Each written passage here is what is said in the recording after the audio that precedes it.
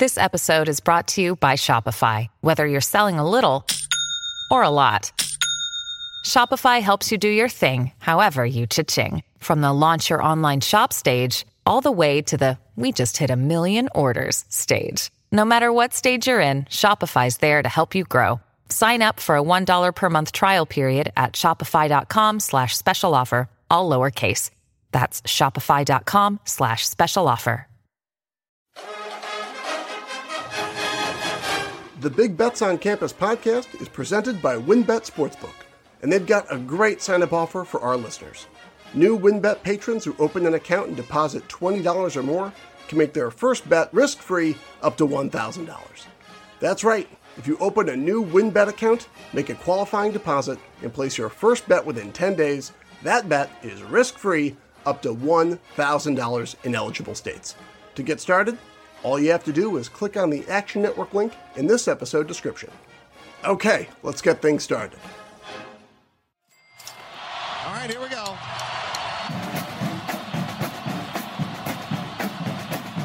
15, 20, 25, 30, 35, 40, 45, 50. And the kick is blocked. The college football world stunned. What the football? Oh my goodness! He stumbled and fumbled. The lateral to the corner of the end zone. Can you believe that? They're not going to keep him off the field tonight! Holy cow! It's not the size of the dog in the fight. It's the size of the fight in the dog.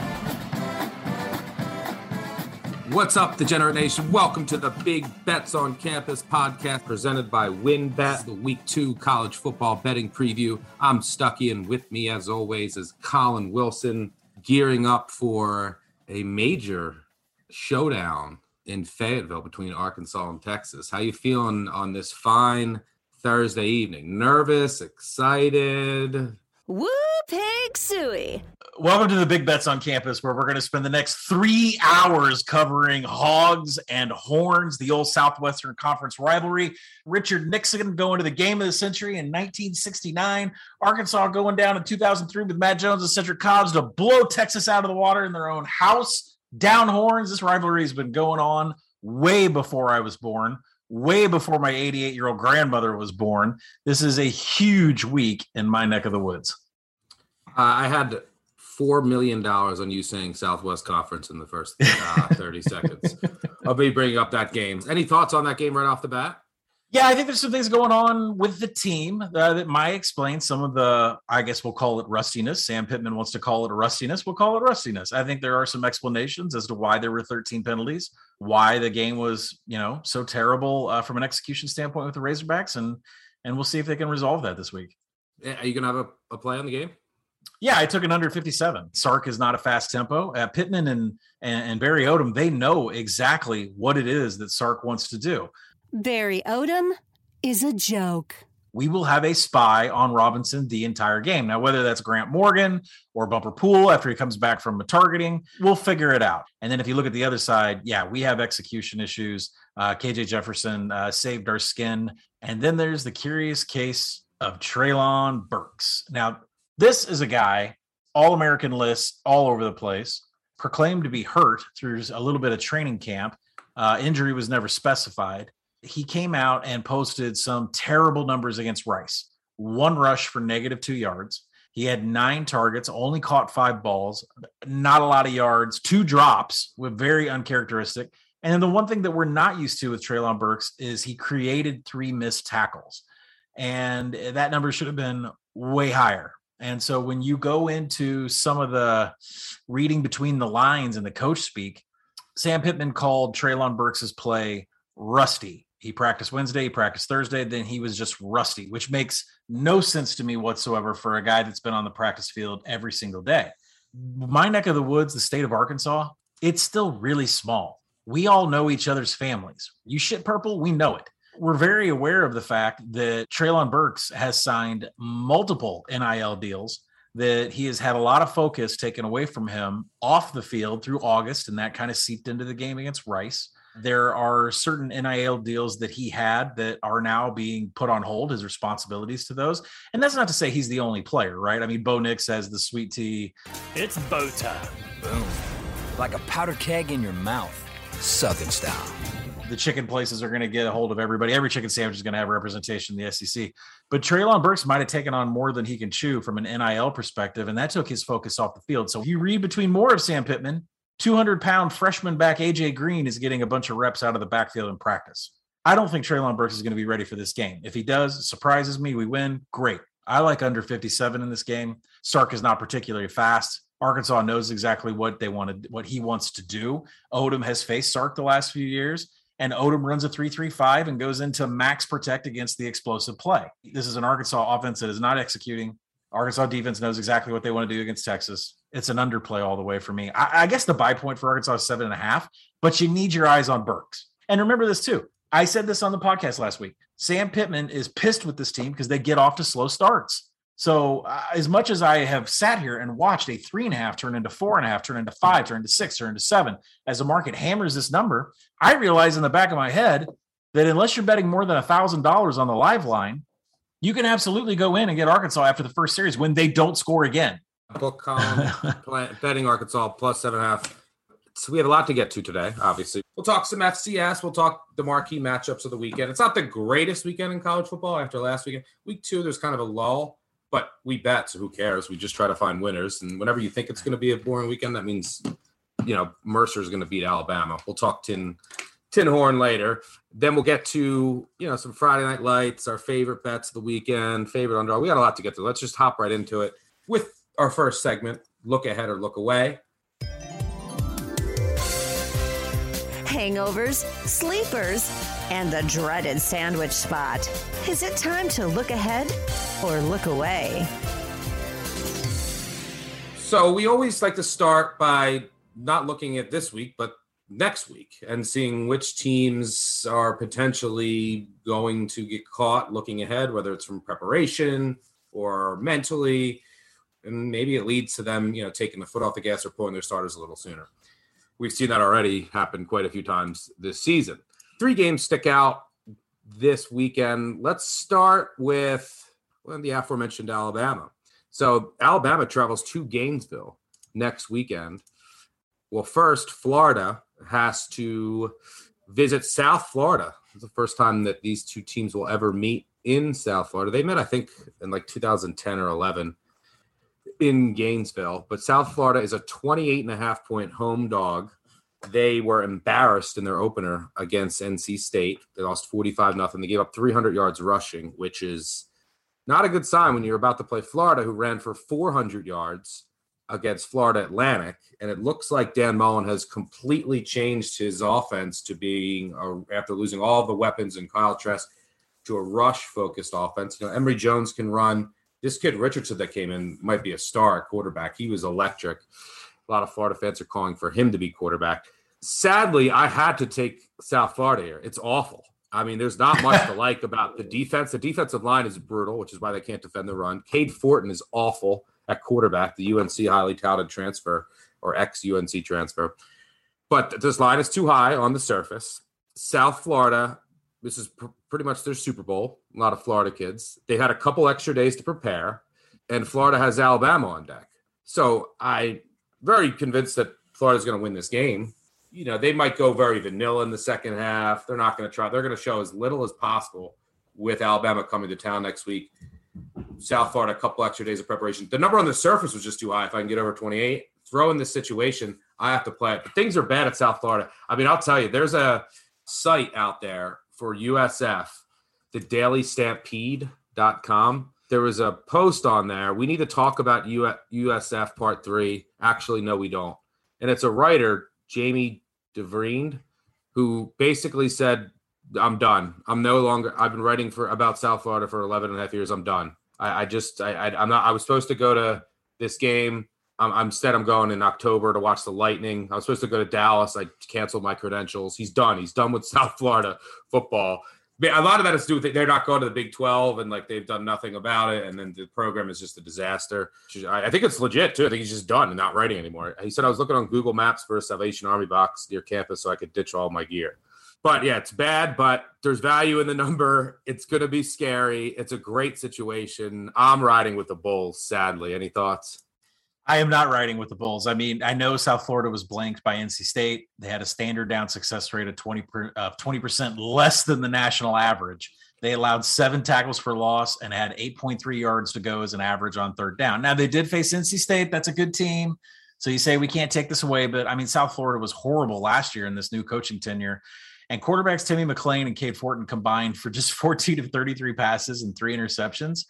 I don't know if you can get anything out of this offense. And I think what's important, we talked about redemption angles for certain coaching staffs and certain players after a terrible 2020 or, COVID pandemic and everything. And Todd Grantham is one of those coaches, one of those coordinators that needs sort of a redemption year. Florida was one of the worst teams in the nation at stopping third downs. And, Grantham has stated flat out, we are playing more press coverage.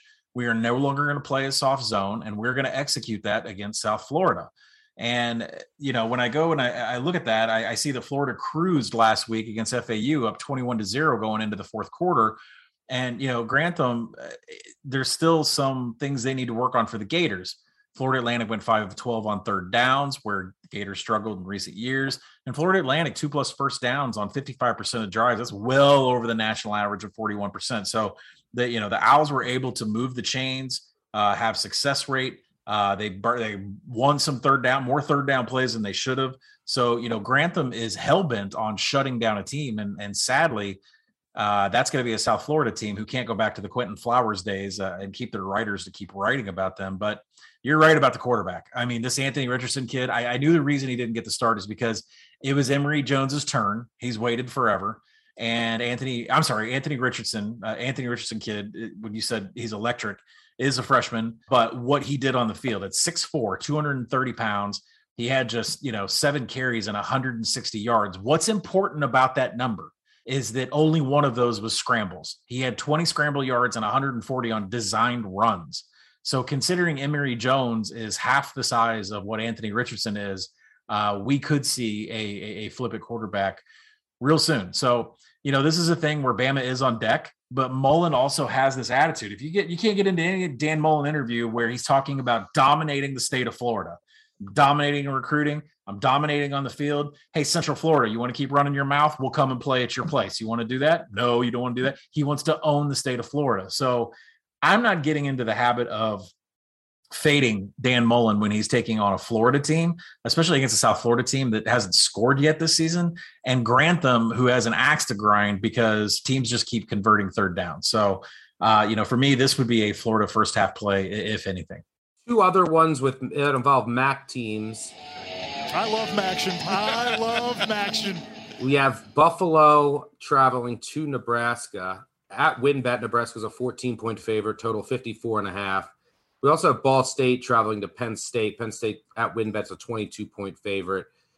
Penn State has Auburn on deck.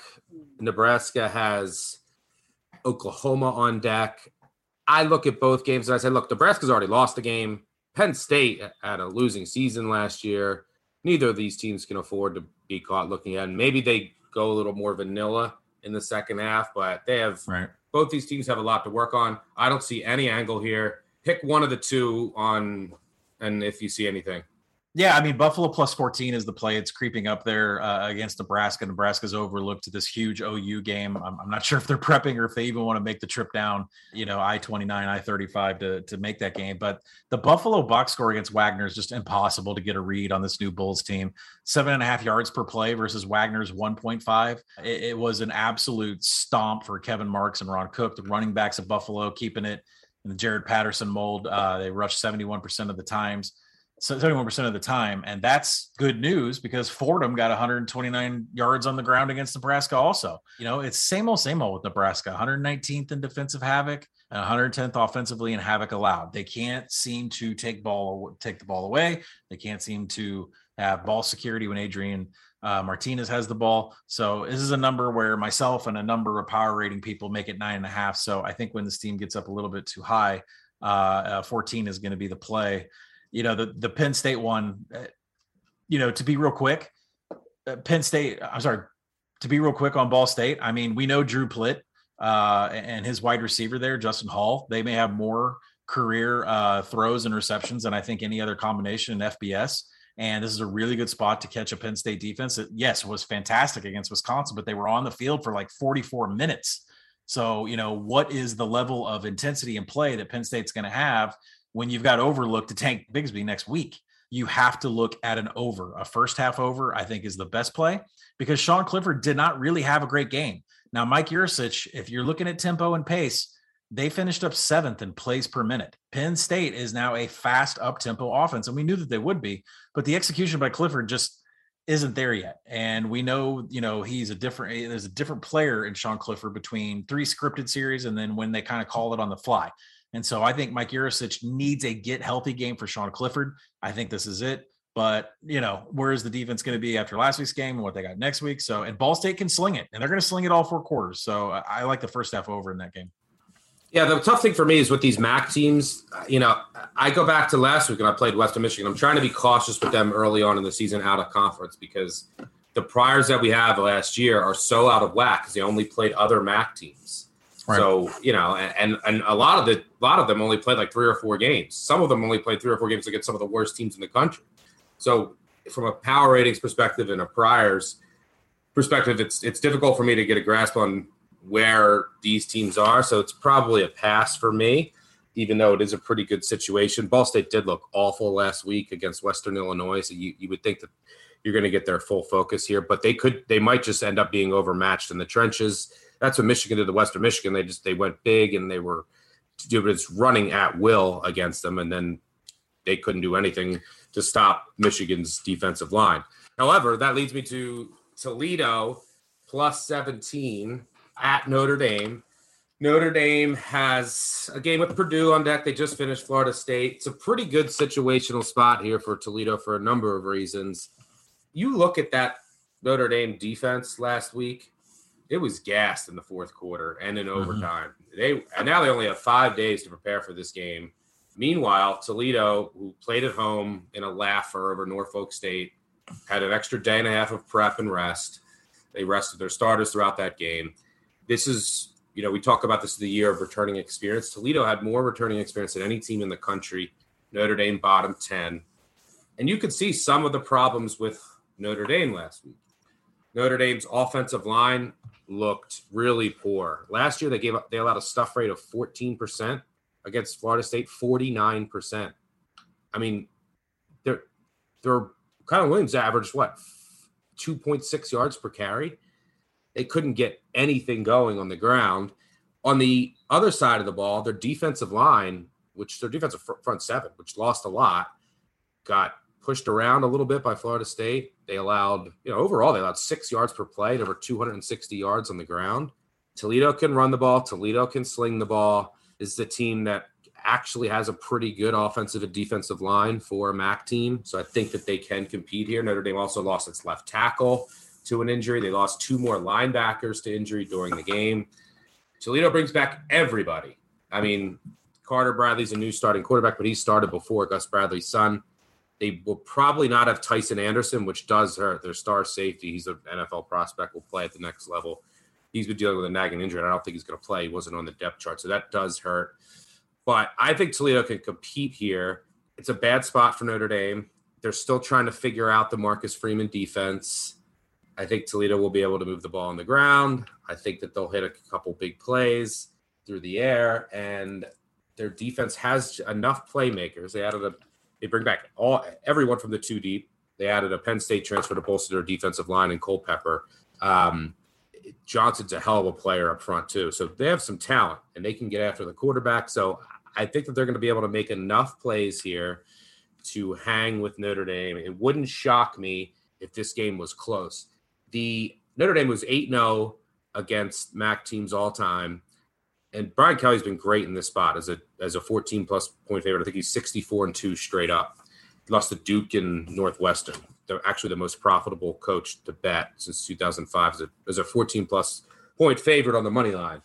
He rarely loses these games. But if you go back to 2018, similar situation. Notre Dame escaped with a close win against Michigan.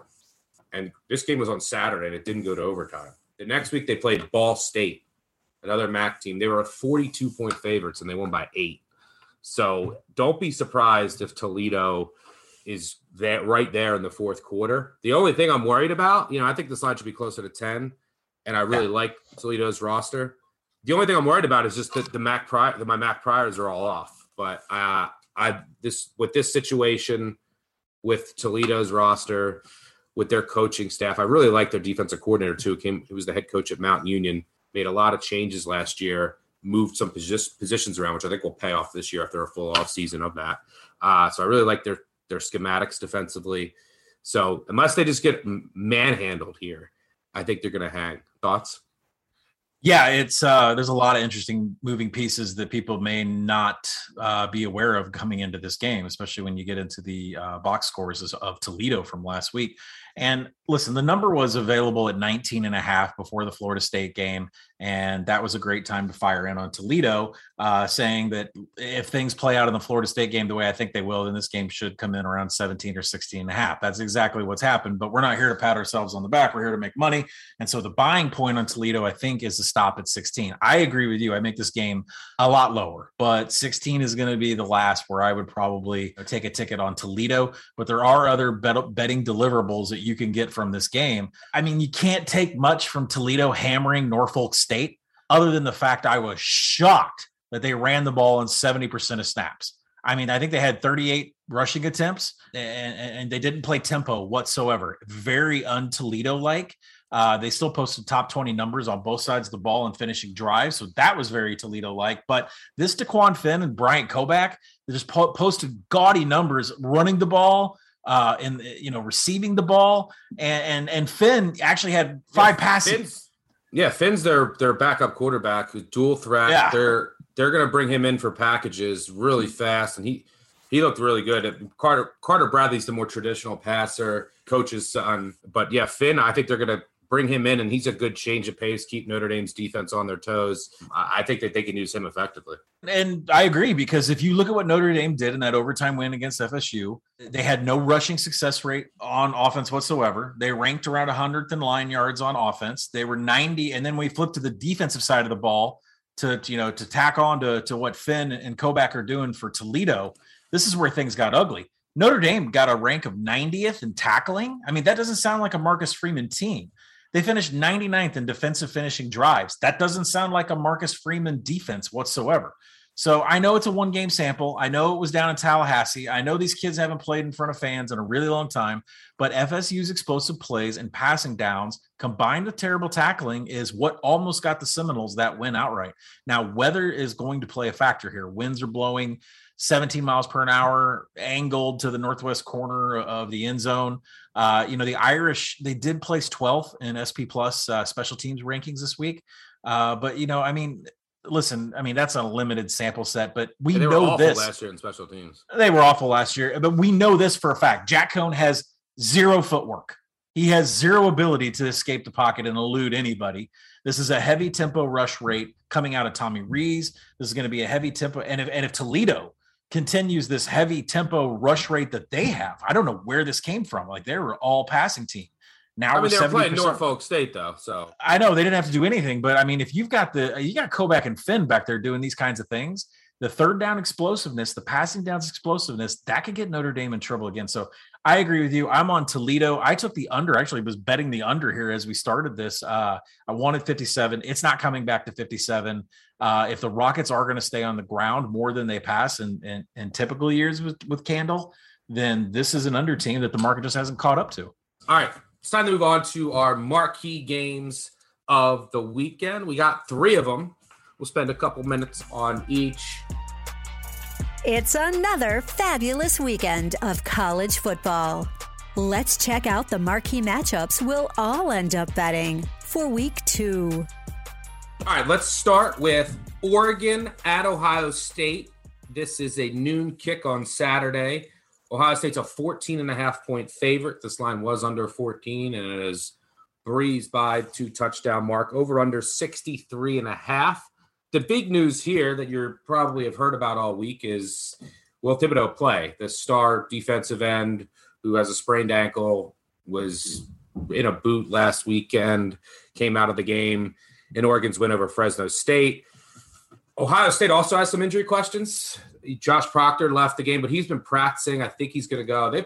Ohio State played without their top 2 corners last week in Sevyn Banks and Cam Brown. I'm almost positive Sevyn Banks is going to start, which will be big against Pittman, Oregon's receiver. I'm sure he'll be matched up with him a lot.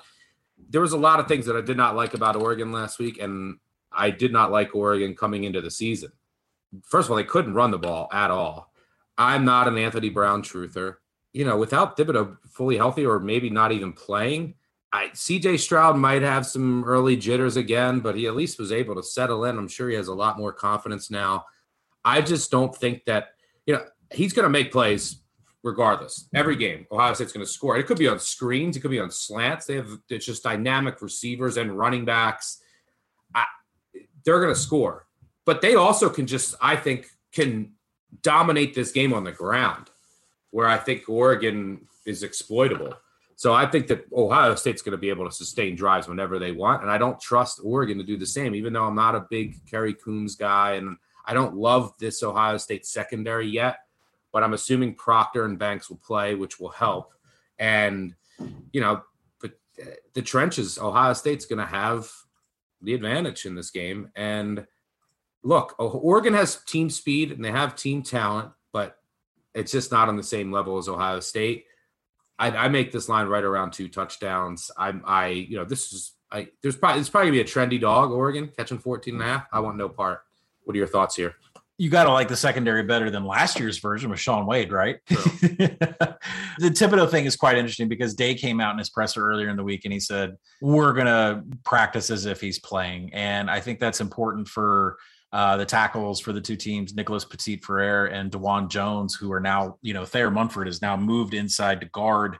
And these 2 tackles, they were responsible for half the pressures in the Minnesota game. So that offensive line has got to get a little bit better, but I don't think it matters. The Ducks defense had a great day in standard downs against Fresno, but when it came to passing downs, the drives just were extended by Jake Haener and Ronnie Rivers. The Bulldogs finished with a success rate 17% higher than the national average in passing downs. And that kind of fits what you and I said over the summer. This is Tim DeRuyter, new defensive coordinator. He likes to give up a whole bunch of yards. He doesn't want to allow an explosive play in the 3-3-5. And the issue is that works when you're good at limiting scoring attempts, which he didn't do against Fresno. Fresno got to the red zone 5 times and they scored on all 5 trips against Oregon. That's just a formula that's not going to work. So the question is can the Buckeyes get explosiveness against the Ducks defense? And the answer is 1,000%. This is the best. If you just say I'm going to prevent Ohio State from getting explosive plays, an explosive play to Ohio State is Trevion Henderson's a stud. It's a little swing pass, is a slant, is a play design over the middle, and then the receivers are gone. Like that's just not the approach you can take with Ohio State. That was the play that I saw. That was the play I saw last week. I said Oregon's in deep, deep shit. I don't care how fast Kayvon Thibodeau, how healthy he is. I don't care if he's 110%.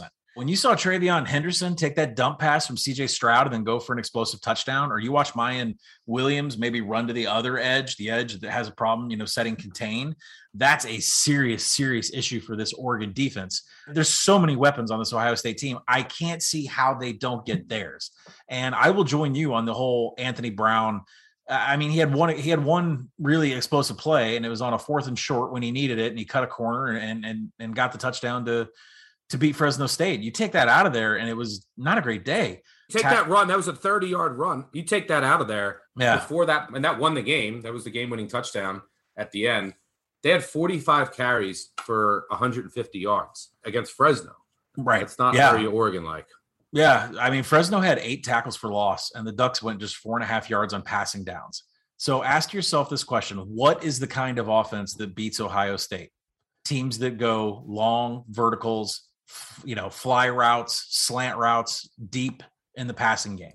It's not what Anthony Brown is doing. He doesn't have the arm strength to pull that off. I don't think these 3rd and 4th down conversions are gonna happen against this Ohio State defense. I want to take an over 39 Ohio State, and I want to take an under 64 on the full game total. There's a chance for a middle there because I don't see Oregon getting theirs. And you would say, well, why don't you just take the spread? I mean, you never know with this Ohio State defense and the kind of changes that they're making. Buy backdoor probability. Yeah, too. There's backdoor probability. I am more comfortable taking an Ohio State team total over and a full game under, especially at a 9 a.m. Pacific Coast time for Oregon here. Give me some Buckeyes all day to score a ton of points. On the same page there. For our second marquee game, I'm not sure if we're going to agree like we did with Oregon, Ohio State. I'm talking about the Cy-Hawk rivalry. Iowa State, 4.5-point favorites at home against Iowa, over under 46. We've talked ad nauseum about Iowa State's slow starts. Iowa has owned this rivalry. They've won 5 straight, since 2015, I believe. Iowa State looked awful last week. They barely escaped UNI. Iowa continued its dominance. I mean, they won 6 straight last year in dominant fashion, and they blew out Indiana. So I'm taking Iowa plus the points here, right? Nope. I like Iowa State here. I don't know if you like – it seems like everyone loves Iowa. Trendy dog alert. I think they're the ULL this week. But I went back and watched the Iowa State, Northern Iowa highlights in most of the game. Look, they basically did nothing. And they've done this before against Northern Iowa, and they've done this before under Matt Campbell in week 1. But Charlie Kohler, the number 1, their tight end, didn't play. But they didn't call – they had one ball they threw down the field. It was a beautiful pass that was completed. But they did nothing. They were just checking it down. Northern Iowa was selling out against the run, and Iowa State said, I don't care. We're not showing anything. We're just being ultra-conservative. I don't necessarily agree with that approach. I mean, they could have lost. And, you already have a veteran team. Everyone already has tape on you. Go out there and get into a rhythm, which they haven't done in the past. But they weren't trying to do anything. The defense was obviously excellent. They shut out another team in the second half. In 3 of their past 6 games, their opponent has not scored in the second half. They've scored a total of 16 points in those 6 games. Pretty impressive. So we know the defense is going to be excellent. But, look, I just think they weren't showing anything. And if you look at Iowa last week, who we both liked against Indiana, they had 2 pick sixes. Penix was awful. And we said that Indiana is not a good matchup to take advantage of some of the weaknesses that Iowa has on its roster. Well, Iowa State is. They have a great offensive line. They have a great running back that can take advantage of what I think is a soft underbelly of that Iowa defense. I think that we're getting some value with Iowa State here because of what happened last week, because of what people, know about Iowa State in September, know about this rivalry. Iowa State knows all that too. I actually make the spread. I mean, I'm really high on Iowa State, as a little over a touchdown. I'm waiting. I was waiting for it to get down to 3. What I might do is just throw Iowa State and Ohio State together in a money line parlay because this points are valuable. I will say points are valuable in this game with a total of 45 and 2+ defenses and a rivalry game. But I like Iowa State. I think there's value with the Cyclones, and I think that they finally get this monkey off their back and beat Iowa and get a big win in September. So having said all that, are you coming on the island, the Ames Island with me? Are you also riding with the trendy dog in Iowa? The Ames Island, which is an interesting there is definitely going to be a sea of alcohol at game day. So I don't know where you're going to find an island because a lot of people are going to be swimming in that parking lot after this game. I will be too. So we have that in common. Listen, I think what Stuckey just told everybody is something that you should do as a handicapper. Go down Narrative Street and then punch holes in it. The narrative is out there in 2 fronts. There's a buy low, sell high for what Iowa State did in the vanilla game against Northern Iowa. And then there's that final score that you see from the Hawkeyes against Indiana, which is kind of beefed up by a Riley Moss pick 6 times 2. And when you go down Narrative Street, you can understand why this has been all Iowa money. I was a little bit shocked to see that SP Plus had this game as Iowa as a favorite. And for me, this is, really? That's the reason nothing has come across from me on the Action app is because There are sharps that believe in Iowa, and there are people that follow SP Plus religiously and would bet it no matter what it is. But let me take a trip down Narrative Street and tell everybody what I see, which is, the biggest issues I see for the Hawkeyes are Spencer Petrus's ability to read a 3-3-5 defense. So if you look back into the history of the games that he's played, he has faced a 3-3-5 defense just once. And that was when half the snaps against Minnesota. They ran other schemes, but half the time they were in 3-3-5, especially in long down and distances. If you look at PFF, that was Spencer Petrus's worst graded game as a passer in the entire 2020 season. He has not seen a 3-3-5 since. The 3-3-5 is designed to disguise coverage, designed to disguise blitz, which Iowa State will do. They run 3-3-5 on 92% of snaps on defense. 20% of the time they send blitz, generally when the offense is showing 11 formation, or they double their blitz rate when the offense shows 2 tight ends. So what did I just say? Iowa, when they run 12, you can expect Iowa State's coming in heavy with the blitz. When they run 11, half the time. But really the point is Iowa's quarterback's worst graded game came against a defense last year, and he has not seen that defense setup until this game. This is a big jump for him. He's going on the road. It's his first road game, as a college athlete at quarterback, considering, limited attendance last year. I think a big thing that people are overlooking is that Iowa State gets Charlie Kolar back. And that's important for what Matt Campbell wants to do. And you look at that score against Northern Iowa and you say, oh my God, Campbell's fucking it up again here in September and Iowa State's going to be out of it. But the truth is that Charlie Kolar wasn't there. And that limited Matt Campbell's ability to call his favorite formations, which are 12 and 13. That means 2 tight end sets or 3 tight end sets. No one loves putting 3 tight ends on the field and mixing up their routes, their pre-snap motion, and confusing the hell out of defenses than Matt Campbell. So the question is the only question I have about Iowa State is Breece Hall, because there was talk about him being a little bit dinged up going into the Northern Iowa game. He still ran the ball, but that explosiveness isn't there. And we don't know why. But if it's still not there against Iowa, they have to still attack the defensive line. If you look at this Iowa defensive line, not only are they weighing around 270, 275 these days, but the numbers that they posted against Indiana weren't that impressive. Tackles Yaha Black and Lucas Van Ness posted 2 of the worst rush defense grades on the team. If Breece Hall can't attack this defensive line, this small defensive line in Iowa standards, then you can expect Campbell's going to line up in 13 with his best tight end and confuse the shit out of that Iowa front 7. So I'm on Iowa State. Now, there should be something said about market entry point, right? Okay, just because I like Iowa State doesn't mean I'm going to go out there and start buying 4.5, 5, 6, whatever is out there. I think market entry point is very important. This is college game day. Iowa is taking in a ton of tickets, a ton of money. But I'm with Stuck. I'm all over Iowa State, and there are X's and O's on both sides that support that case. Yeah, it's funny that last week the market was all about fading Iowa when we liked Iowa, and now it's completely flipped, and we're against Iowa here. I finally think this is time. We're starting Brocktober early, people. It's almost Brocktober. There he goes, Brock Purdy.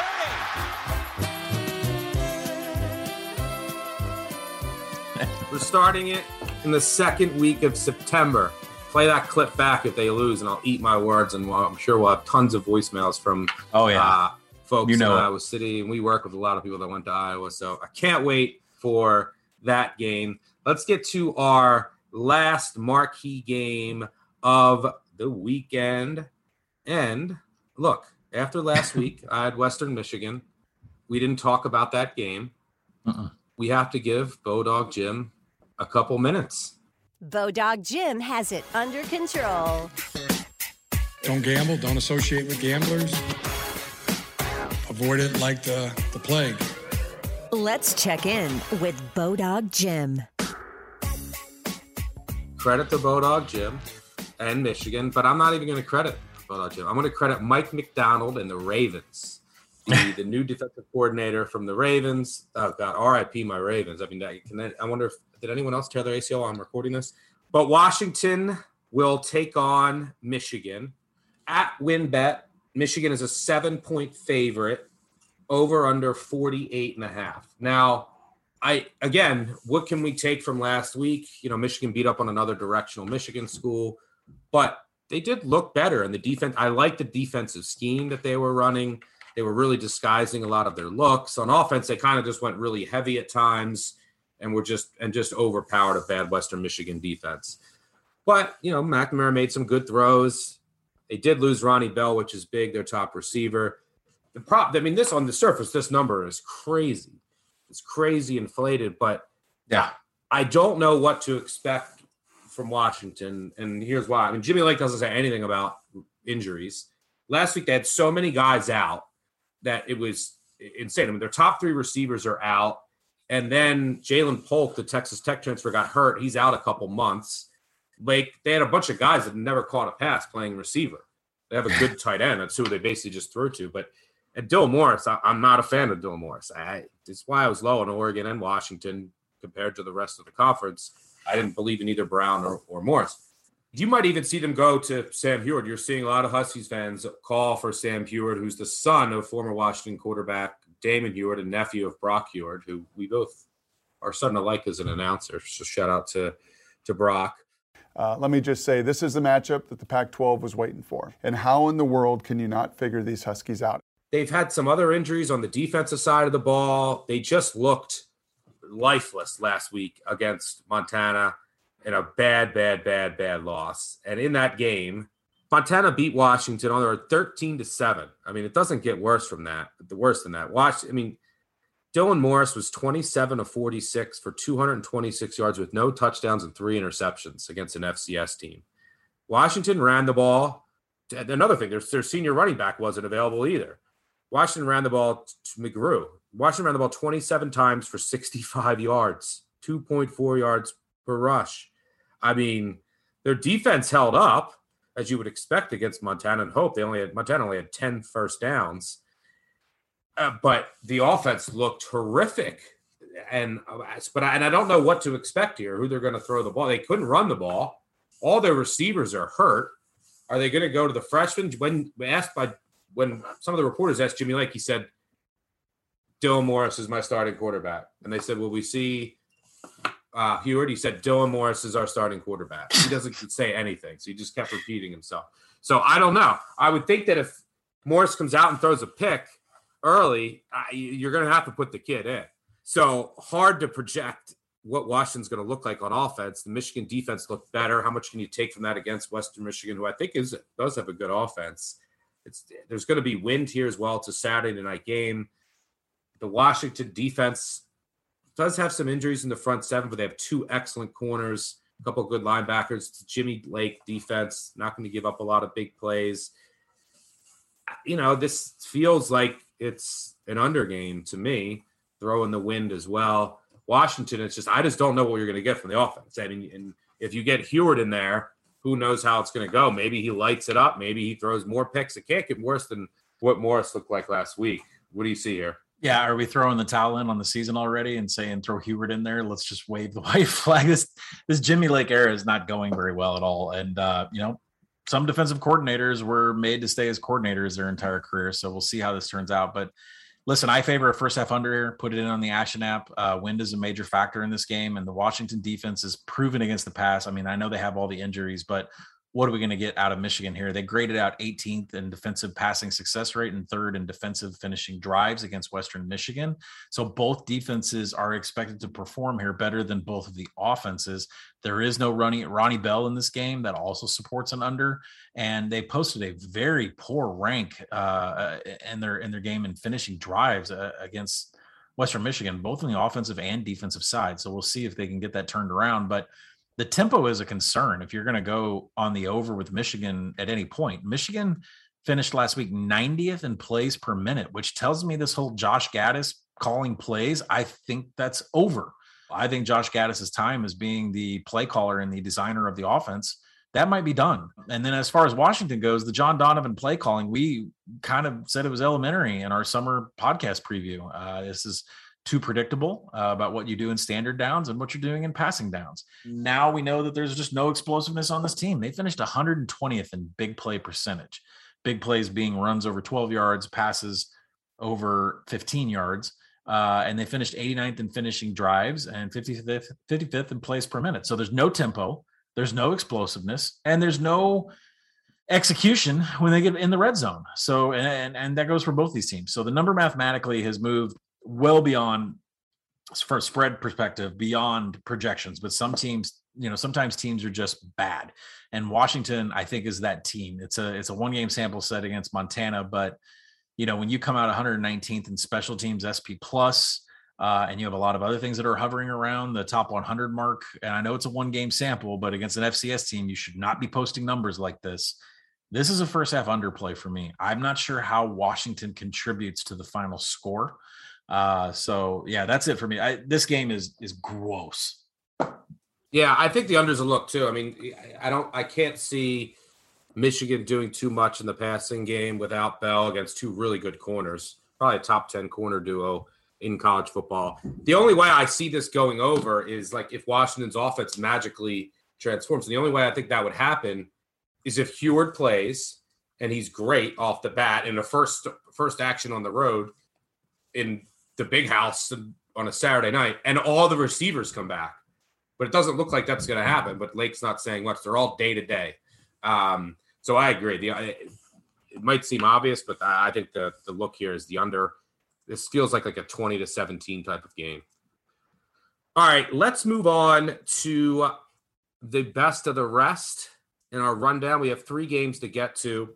I did want to go through 2 games that involve service academies, one where they're playing each other on what will be the 20th anniversary of 9/11, which will be a talking point on Saturday. Thoughts are with anyone that was personally impacted or lost anyone on that day 20 years ago. Let's start with an Army team that took all of my money last week against Georgia State, playing Western Kentucky. And Western Kentucky Zappy Hour is here. Bailey Zappy. He threw for 7 touchdowns against an FCS school, but it was a coming out party for this Western Kentucky offense that is basically the Houston Baptist offense. We've talked about this a lot. Complete 180. Now, when I look at this game, the couple interesting, I have WinBet. Army's a 7-point favorite, over under 52. Now, when I look at that Western Kentucky box score from last weekend, obviously the offense looked great. You have to tell yourself it was an FCS school in UT Martin, but, I've seen worse performances against FCS schools. The one troubling stat when I look at the box score is that UT Martin, ran it 34 times for 201 yards, averaged close to 6 yards per carry. Yep. Now you're about to play Army. So, I think that the line is about right, but the total has been I've been going back and forth in the total, and I'll tell you why. I think Army should be able to have success running the ball against Western Kentucky. Army was using tempo a lot more, which they never do early against Georgia State. They were rushing to the ball and then snapping the ball early before the game got out of hand. So I'm thinking Army might be using more tempo this year. It didn't show in the final stats because the game got blown out of proportions and they went back to old Army. Tyler, one of their 2 quarterbacks, they have co-starters, is also questionable. He's like the speedy guy, the change of pace, the better runner. Whereas Anderson is the better thrower, can run also and run the triple option, but that's something to keep an eye on. But, Western Kentucky obviously has this spread out offense. Army is a pretty good secondary for Army, but they should have some success throwing the ball in Army. But, playing an Army over is always dangerous because Army could have a 10-minute drive and there's so little room for error when you're going like over 52 in an Army game. And here, these 2 teams played each other in 2019. Western Kentucky won 17-8 at home, held Army to 208 yards of offense. Those are really good Western Kentucky defense. Here's what Tyson Helton, the Western Kentucky head coach, said. He said, you have to Army them back like we did. You have to play ball, control the offense. You have to be able to run the football and eat up the clock. Maybe a boring football game, but that's the formula. Don't have penalties. Don't have turnovers. Have to be able to run the football and hold the football. Helton said, this is from the Western Kentucky Herald, Helton said he wants to establish the run and play at a slower pace this week. Western Kentucky had just 2 drives eclipsed the 3-minute mark against the Skyhawks. Meanwhile, Army dictated the pace of its game, holding the ball for 42 minutes. So I don't know. So Western Kentucky is going to go back to its old offense, and they're just going to run the ball and go slow. So I keep going back and forth because I'm like, Western Kentucky, this new offense, Houston Baptist spread out offense, they're going to score points. Army's going to be able to run the ball. But now Western Kentucky not going to be Houston Baptist for this game and try to out-Army Army? Hey, you maggots understand that? Sir, yes, sir. Bullshit, I can't hear you.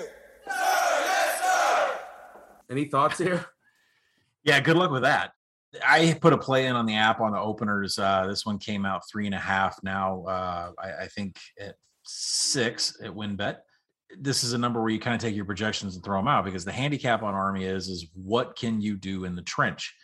And you're right. The Tennessee Martin rushing numbers against Western Kentucky scare the hell out of me. For, both you and I love Western Kentucky so much, and Bailey Zappi, and we think that they can win the conference. And Tyson Helton, I think, made a statement that the team's going to go 12-0 this year, but this is a challenge. Out of the rushing attempts, 33 rushing attempts that Tennessee Martin had, 5 were stuffed.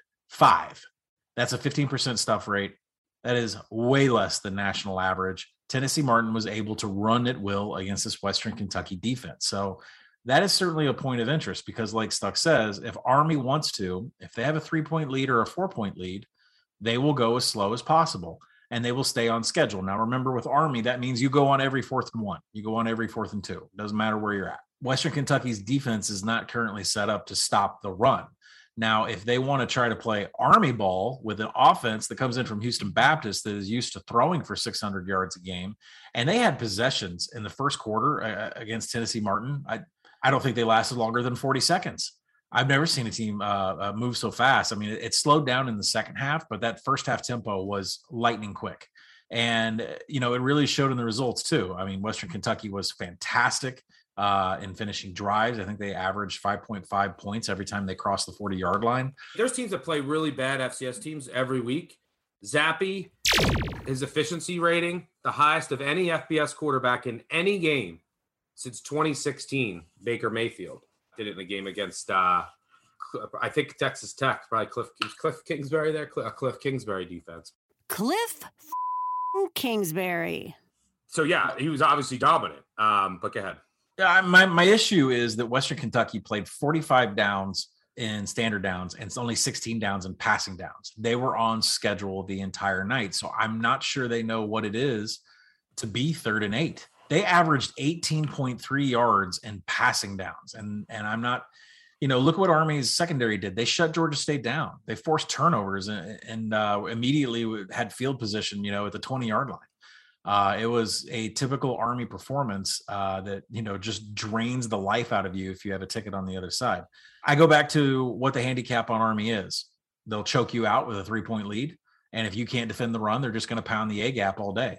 Western Kentucky can't defend the run. So while Tyson Helton has a brand new offensive coordinator and a brand new quarterback and a whole new scheme on the offensive side of the ball, to change everything up and say you want to out Army at Army, I'm not a believer. Now, the number is worth talking about because, again, we're at entry point. We're at open, where it closes. I suspect this number will close around 6.5. If Tyson Helton and Western Kentucky are successful at all at keeping this game close and out Armying Army, you're going to want to get that Western Kentucky 6.5 or 7 if it goes to overtime. I can say that if it gets over 7 live, I probably will play back on the 3.5. If you're one of the ones on the Action app that took one of these openers with Army, there's going to be a window here to play back. But right now, I'm comfortably sticking with Army. If you can't defend the run, especially against an FCS team, then I don't see why I would back you with my money. I couldn't agree more. All right, let's move on to the other game involving 2 service academies. That's Navy hosting Air Force.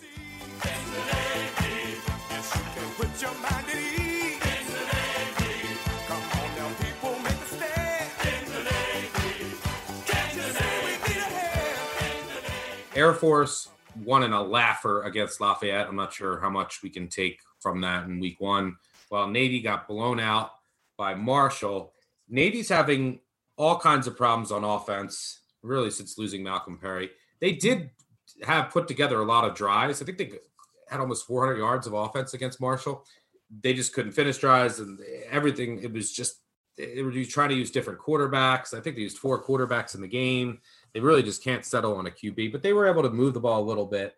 The biggest question here, and they're going to be pissed. Navy at home, full stadium, anniversary of 9/11. There's going to be just a lot of energy in that crowd.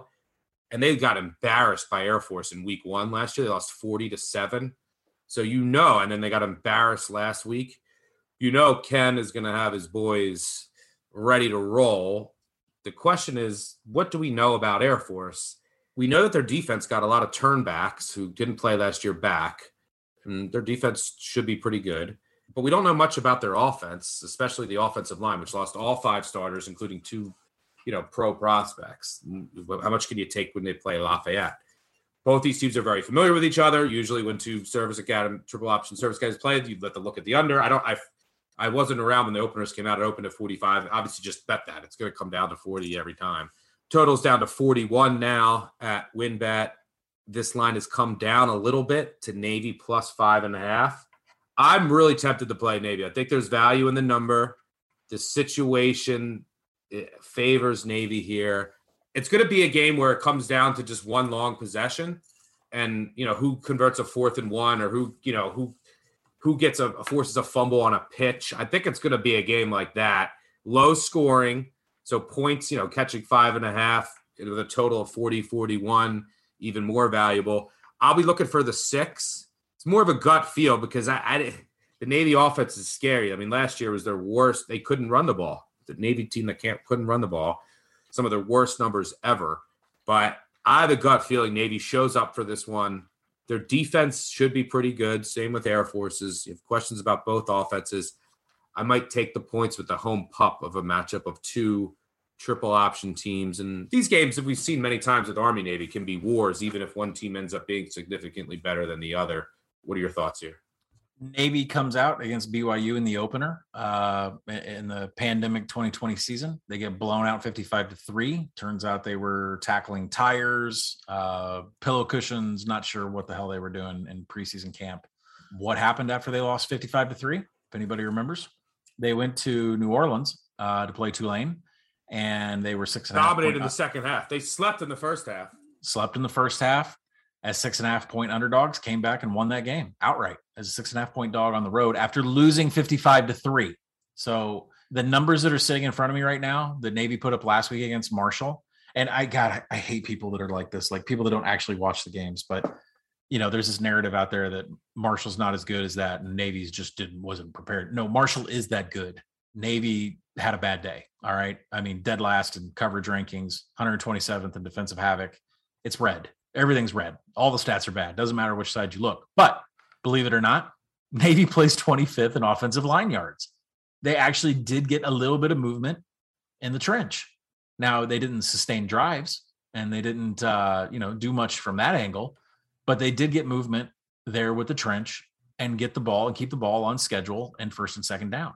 And you won't have to worry about coverage against Air Force. You don't have to. Yeah. I mean, you throw out the coverage stuff. You really look at the fact that like Navy ran the ball 82%. Air Force last week against Lafayette ran 93%.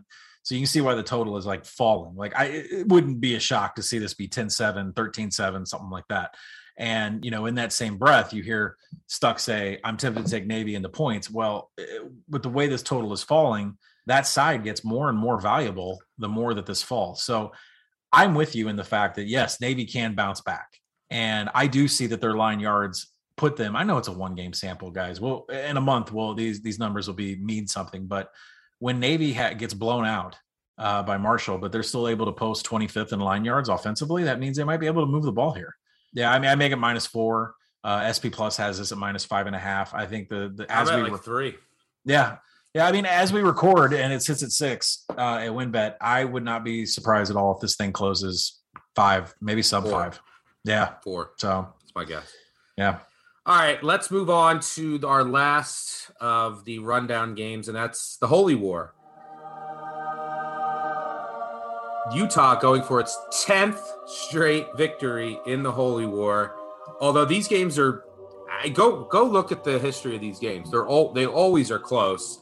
I mean, here are some of Utah's wins in that 9-game win streak: 17-16, 24-21, 20-13, 35-28, 20-19, 19-13, 35-27. The last time they didn't play last year, was in 2019. Utah did blow them out 30-12.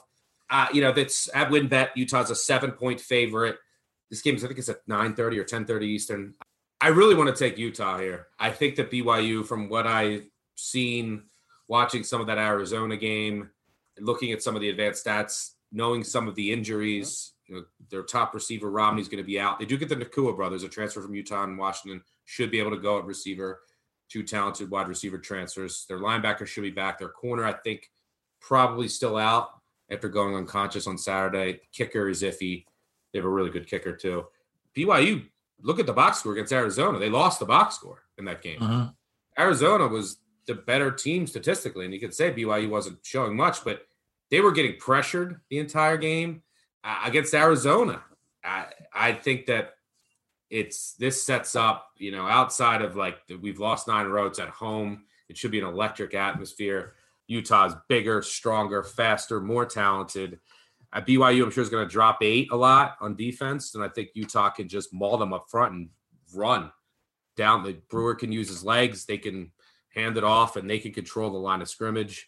On the other side, they should be able to get pressure. They have some of the best linebackers and defensive linemen in all of college football.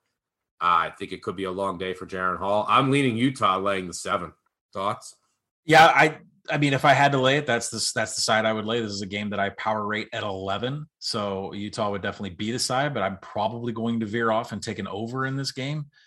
Utah has the ability to have an explosive offense and big play percentage. Like I said, big play is rushes over 12 yards, passes over 15 yards, almost everything Utah did. And I understand the competition from week 1, but they have the ability to be one of the most explosive offenses west of the Mississippi River. And that is something that BYU is going to have to deal with from a defensive perspective. But both of these teams were excellent in finishing drives. Once the offenses crossed the 40-yard line in week 1, they were able to get points up on the board. Stuck makes a good point about Arizona. I mean, that was really good on Arizona. I think Arizona is a play-on team, and a good call by our own Brett McMurphy. I think he was calling Arizona well before we even got around to week 1. But I think what's interesting is BYU wasn't ready for that because the tempo was insane. Keep that in the back of your hat that Arizona's tempo was like 21 seconds per play. That shocked me a little bit, which is why I'm on an over with San Diego State as I watch it continue to fall off the opener 48. No, I can't believe I did it again, man. So anyways, I did it again. I like the over in this game. I might come in and bet the San Diego State over if it hits 44.5 because I know that it'll end 45. I'll have to hit it again. Utah has the ability to have explosive plays. BYU's defense not expected to be able to contain that. That's why I do favor Utah on the side. Power rated at 11. It's a total that I make at 54. The number does look like it's going. I probably should hit it here as we're talking because 49 has turned into 49.5 in a few places. These teams are executing past the 40-yard line, and I think that bodes well for more points than usual in this kind of series. All right, let's move on to some FCS or no. There's quite a few FCS matchups this weekend. Let's hit on 1 or 2 of them.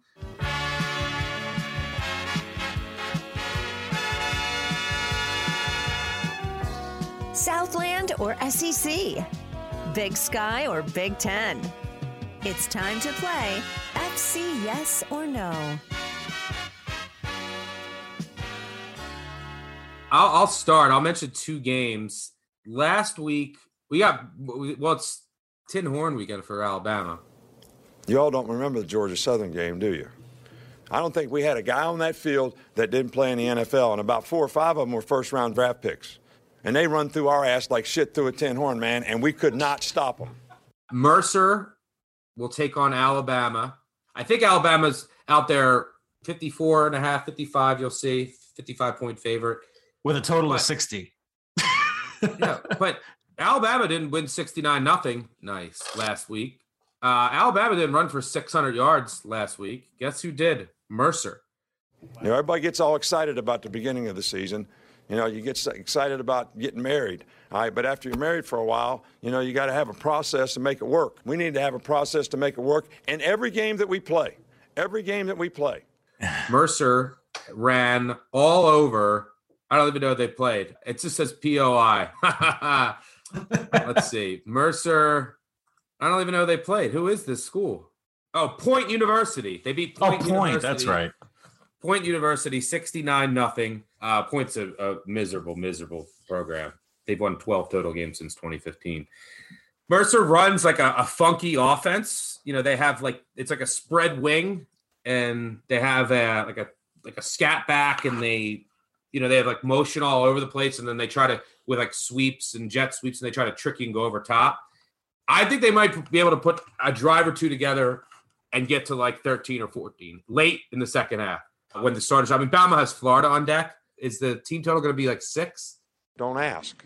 I know you would like to some kind of way extract something out of this fight that's not there. It's not there. I mean, you can get like $300 down on these, but I'm gonna bet the Mercer team total over. Let's go more Alabama pain. The other game that I'm thinking about betting is Indiana, which is like a 32.5 point favorite. They are playing Idaho. Do you know what Idaho football did last week? I didn't even know they played until I was looking at this game. They won 68-0. Do you know who they beat? If you would have no idea. They beat Simon Fraser 68-0. Simon Fraser is a Canadian football team that was practicing and plays Canadian football rules and has never played college football rules. That's who played Iowa last week. Oh my God. And Idaho won. I didn't see the score anywhere until I looked it up. But yeah, the Vandals, who used to be FBS team. Petrino's still there, so, right? Yeah, Petrino is still there. He has a quarterback competition. I was reading all about the Vandals. Yeah, they have a quarterback competition. One of these guys, Michael Beaudry, he used to play on an FBS team. God, who did he play for? UConn, 2019. He was the quarterback. That's who Idaho's rolling with. But this is a take out your frustration Indiana game. This is kind of like Nebraska. After Nebraska lost to Illinois, I would lay it. Idaho is miserable. Don't be fooled by the Simon Fraser score. Anything you want to mention in FCS? Quick, I think I'm going to be on Georgia Tech. Insert laughing here. Listen, embarrassing loss for Georgia Tech against Northern Illinois. Things are going downhill for the Jeff Collins era. We just said it the other day when we did the recap. And now they're running into a Kennesaw State team that if a lot of people look at the service on this and say, oh my God, it's a Kennesaw State team that runs the triple option by Brian Bohannon, the coach that used to be tied to Paul Johnson's staff at Georgia Southern, Navy, and you guessed it, he coached at Georgia Tech. And I bet Bohannon for Kennesaw State really wants to get some revenge here. And this should be a great spot for the Owls to go in and shake things up in Midtown Atlanta and head on down to Dan Tannis at the Bloody Mary Bar. And no. So, I mean, there are things happening with Kennesaw right now that are really not good. Practice-wise, things are going bad. Last week they played an NAIA school, Reinhardt. They struggled. NAIA Reinhardt has 24 scholarships, and they came within 10 points of beating Kennesaw State. Kept up with them the whole game. Bohannon mentioned that they have a ton of struggles on offense. This is like the practice report from like today. Ton of struggles on offense. We're still missing assignments. We have 20 players that didn't play against Reinhardt last week, and they're not going to play against Georgia Tech. Listen, this is not the Kennesaw State that we are used to, competing in the FCS playoffs, running the triple and confusing the shit out of people. This is a team that struggled with NAIA. I can't even believe we're allowed, teams in FCS are allowed to play teams at that level. So the number is floating around 17.5. It's already been moved on down. I don't think people are really looking between the lines on Kennesaw State here. This may be the stock dip on Georgia Tech where you can buy. And Jeff Sims is going to play. He is healthy enough to play in this game. I'm not going to sit here and try to tell everybody that it's pretty and that we should enjoy this, but there is a dip in the stock that is the Yellow Jackets, and Kennesaw State is struggling to beat NAIA schools. So Georgia Tech, we'll see where the number lands. Is this in a weird way, Jeff Collins going for revenge against the Owls? No more owl gifts, only owls fading. But yeah, I don't disagree from what you read, and I saw that score with Kennesaw State. I didn't realize exactly what was going on. Do you know who's running scout team quarterback for Georgia Tech this week? Their defensive coordinator. So their defensive coordinator, Andrew Thacker, he was actually on Bohannon's staff in 2016. And so Thacker told the media in Atlanta this week, he said, I know exactly how Bohannon is going to coach his quarterback and how he's going to coach that offense with the triple option. So yes, he's not taking any hits, but the defensive coordinator is running scout team quarterback this week for Georgia Tech. They're pretty serious about getting this win here. By the way, I keep in the back of my head all week. I'm like, oh my God, I keep getting shocked. Oh my God, I bet USF. I hadn't thought about it again, about South Florida against Florida. I am not looking forward to watching that game, but If you're sweating with me, I'll be tweeting, trying to tweet through it. All right.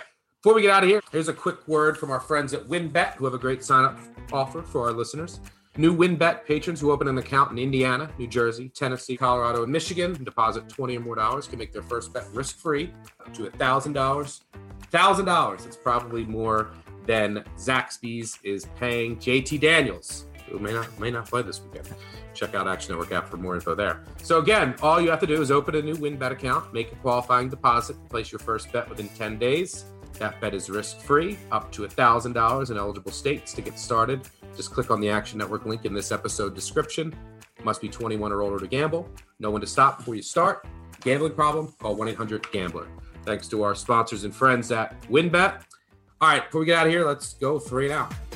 1, 2, 3. Let's make it a quick 3 and out. All right, first down. It's not a great week for weekday. There's nothing on Wednesday. There's nothing on Thursday. We do have some Friday night lights. Let's hear it, gentlemen. Clear eyes, full hearts. Let's go play some football. Give the people one bet and a 1-minute explanation why. We're going to take UTEP Miners. Go Miner Nation. Miner Nation. We're talking Miner Nation. Out in the West Texas town of El Paso. Picks up. Going up to Boise State, we're going to put the theory to test that I think that they can be an explosive offense, especially in passing downs. I think they can get it down the field.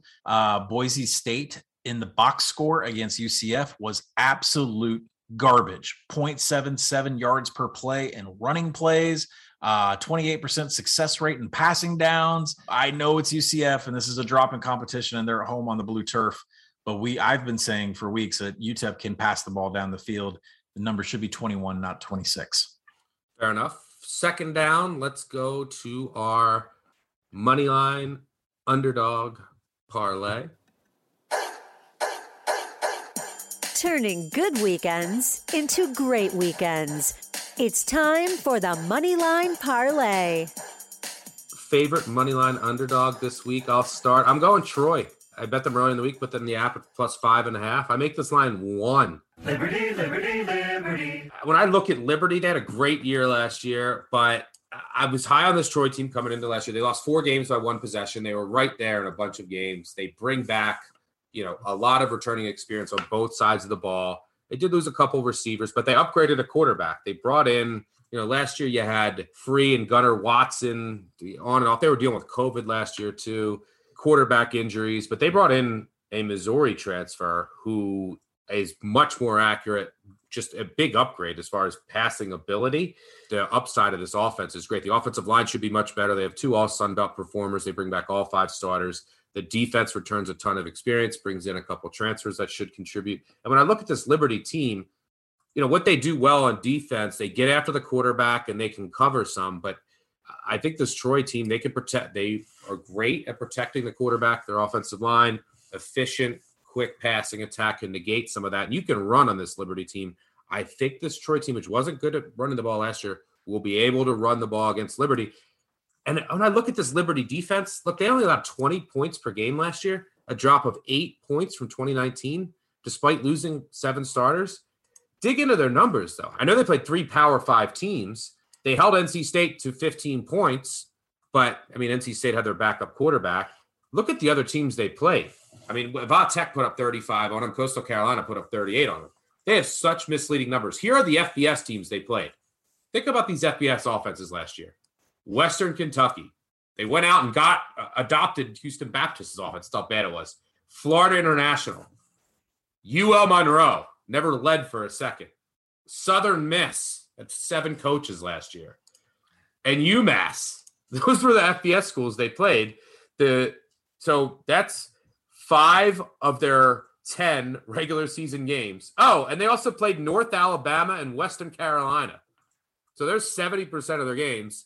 And then one of the Power 5 teams they played was Syracuse, who had an embarrassing offense. So I don't think this defense is as good as their numbers indicate. I think they're being inflated in the market. I'm also pretty high on Troy coming into the year. Was a buy-on team for me. I like Troy. I think they win this game outright. Give me the men of Troy and the Trojans. How about you? Moneyline Underdog? I like Troy too. I took them season win total over, so this is definitely one that we need to get. It is just not a lot of underdogs on this card, and there's a lot of small ones considering, we didn't get the moneyline parlay home last week with Fresno. They came close to cashing a big one. Felt like I might need to go a little bit smaller here. I don't think we have a clear power rating on South Carolina. We have Zeb Nolan coming in, throwing 4 touchdowns against Eastern Illinois, and we're rushing to beat a point spread of 43.5 by getting 46 on the board. Did not allow a single point. I think the South Carolina defense legitimately put up good numbers in the box score. East Carolina has a shot here to win at home, +2. Take it on the money line. Holton Ahlers is the November Holton Ahlers that we love to bet on is going to show up here against the South Carolina team that created zero havoc against Eastern Illinois. No tackles for loss. They didn't have any sacks. They didn't do anything to affect the play of Eastern Illinois. So, that's going to be a problem against an Eastern Carolina team that generally folds against teams that can cause havoc. If you can't bring that, then the Pirates have a shot to beat you outright, and I'll take them at home in Greenville as a 2-point dog. Don't want the points. Let's do it on money line. And maybe South Carolina gets caught looking ahead a little bit to Georgia next week. Yep. As well. All right. And before we get to third down, favorite overdog, for those not familiar with the inside joke on the podcast, that's our favorite. It's called the overdog parlay. I'm going to go Iowa State. We already talked about it. Clones. Yeah. You in agreement? 100%. I mean, Iowa State's probably going to be the anchor that we talk about in our Moneyline Round Robin when we do our Saturday morning program. There's so many bad games. There's some games on the slate like Temple and Akron where I really wanted to kind of get into that. You're not taking Akron. No. Iowa State it is. Clean sweep. I'm not. You're staring at that. I'm not even letting you put it out into. Well, I'm not letting put it out in the universe. Don't say it. You're not laying 7 with Temple. Not letting. No, I'm not going to lay 7 with Temple, but I will say that keep your eyes on Georgia. I know what the spot is. I know that they just played the game of their life, and but at the same time, they didn't score any offensive touchdowns. This number should be above 24. The opener of 28 I thought was pretty bad. I played it on the Action app. So my favorite overdog, even if JT Daniels isn't there, Stetson Bennett has plenty of experience. And we haven't identified, who the 4 to 6 players are that have COVID. But assuming the offensive line is there, assuming those running backs are there, UAB is a team that has folded against Power 5 teams against the spread. Tennessee and Texas A&M come to mind. There's a couple others, like without looking at the schedule from previous years. Bill Clark does not cover big spreads against Power 5 schools. He dominates G5 schools against the spread, but this isn't that spot. And I think you're going to get value. The more this bad news comes out about if JT Daniels doesn't play, that's going to affect the spread. But they have an experienced quarterback. I think my favorite overdog is going to be Georgia. The spot, after the game against Clemson, remember, they didn't score an offensive touchdown. They got to get off the schneid here and get some points on the board, and they can definitely do that with their backfield, and they don't even need to throw it deep to do that against UAB. So give me Georgia as my favorite overdog. That under is calling my name. I know it's probably a square look, but those UAB doesn't cover against these Power 5 schools, and the games always go over. It's like they're like 34-7. All right, before we get out of here, third down, our favorite bet of the weekend. I'm going to go with a team in your backyard, Tulsa Golden Hurricane. First half +7 against Oklahoma State. Couple things to keep in mind here. Tulsa, obviously, embarrassing loss last week against UC Davis. They lost to this Oklahoma State team last year 16-7. They actually were leading 7-3 in the fourth quarter of that game. Tulsa's, so they're out for some revenge here against Big Brother in their state. They're coming off a loss against an FCS team last week. Now, they had a bunch of guys suspended who are all going to be back this week. I expect them to come out with their hair on fire. Meanwhile, Oklahoma State, just a disastrous game last week against Missouri State. Now, Spencer Sanders didn't play. I expect him to play, but he might not. If he doesn't, great. The offensive line, which lost Tevin Jenkins to the NFL, was horrendous. They couldn't get anything going on the ground against Missouri State, who almost beat them. So I have major questions about this Oklahoma State offense. And on the other side of the ball, look, they lost their star defensive end forward for the year. Trey Sterling, one of the best safeties in the country, won't play in the first half. Another reason for betting the first half here because of a targeting call. So I think Tulsa really comes out here and battles. I think the line is a little too high. The uncertainty of Spencer Sanders, who hasn't been practicing on the COVID list, only adds to my confidence here. But I think you get a max effort from Tulsa. I love the spot. I love the situation. I have lots of questions about this Oklahoma State offensive line in particular. I think Tulsa can have a lot of success there. They get all their suspended guys back. I think this line is a little inflated. I'll take the first half thinking that Tulsa really comes out with their hair on fire here after what happened last week. Doesn't hurt that Oklahoma State won't have one of its best defenders in the first half as well. So give me Tulsa +7 first half. What do you got? Favorite bet? Yeah, favorite bet. Let's stick with the biggest game of the day. It's going to be Oregon, Ohio State. We're going to take under 64. Wakey, eggs and bakey for Oregon playing at a 9 a.m. Pacific Coast time. They do not have the explosiveness to hang with this Ohio State team whatsoever. Ohio State has the ability to push the ball on the ground against this Oregon defense, who is not a good rush defense whatsoever. They specialize in passing downs and getting pressure from the edge. I do like Ohio State to win this game. I expect them to cover. There will be a backdoor opportunity, but it should be low scoring because once Ryan Day has a 21 to 28 point lead, this is not an Oregon defense that is built to stop the rush. Ohio State can essentially sit on the ball. So give me the under 64 in Columbus in a game where I expect Ohio State to absolutely come out, explosive plays, get everybody's attention, and then just shut down this Oregon offense, which is not built to go 4 verticals and attack this Ohio State defense, which is the only way to beat the Buckeyes. I like it. Make sure that you check out all of our stuff on actionnetwork.com and the Action Network app. Also, our live show, we gave out nothing but winners last week. Hopefully we can do it again this week, except me trying to give out Miami. I'll eat my crow on Saturday morning on the Big Bets on Campus live show at 10 a.m. Check us out, Brett McMurphy. Thanks as always to Colin. Thank you for listening. Subscribe, unsubscribe. Leave a review, tell a friend, tell an enemy. Big Bets on Campus podcast, wherever you listen to your podcast. We'll do our recap show. It'll be out on Monday morning. It was out Tuesday this week. They'll always be out Mondays moving forward. We'll recap the weekend. We'll talk about any weekday college football. We'll play your voicemails. Don't forget about the voicemails. 959 Bad Beats. 959 Bad Beats. I'll tweet it out all weekend. Make sure you call.